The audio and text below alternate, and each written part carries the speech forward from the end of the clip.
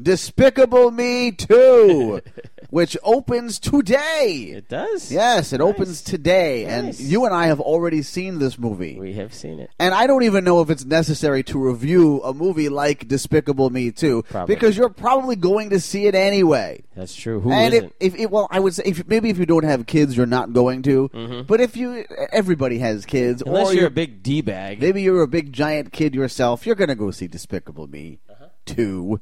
Here in the sequel, Gru, still voiced by Steve Carell, is recruited by the Anti-Villain League to help deal with a powerful new super criminal who has stolen some sort of magic serum that will turn pleasant things into horrible monsters. Right. Yes, so That's bad. that's very bad. So Yep. so here we've kind of flipped the script a little bit in that Gru is a good guy.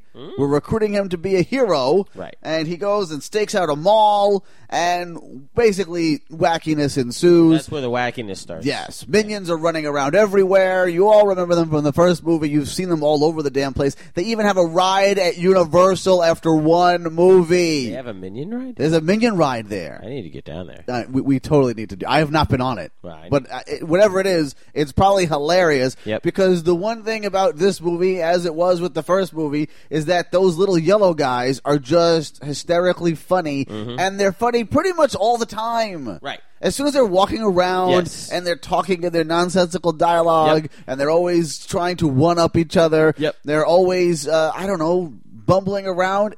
It's always funny. Even mundane tasks. Yeah, exactly. Which they perform in this movie. Yes. And just seeing them do it. Yep. We're Yes. laughing. Every single time. They're talking to themselves. So the movie itself, the story is fun and kind of interesting.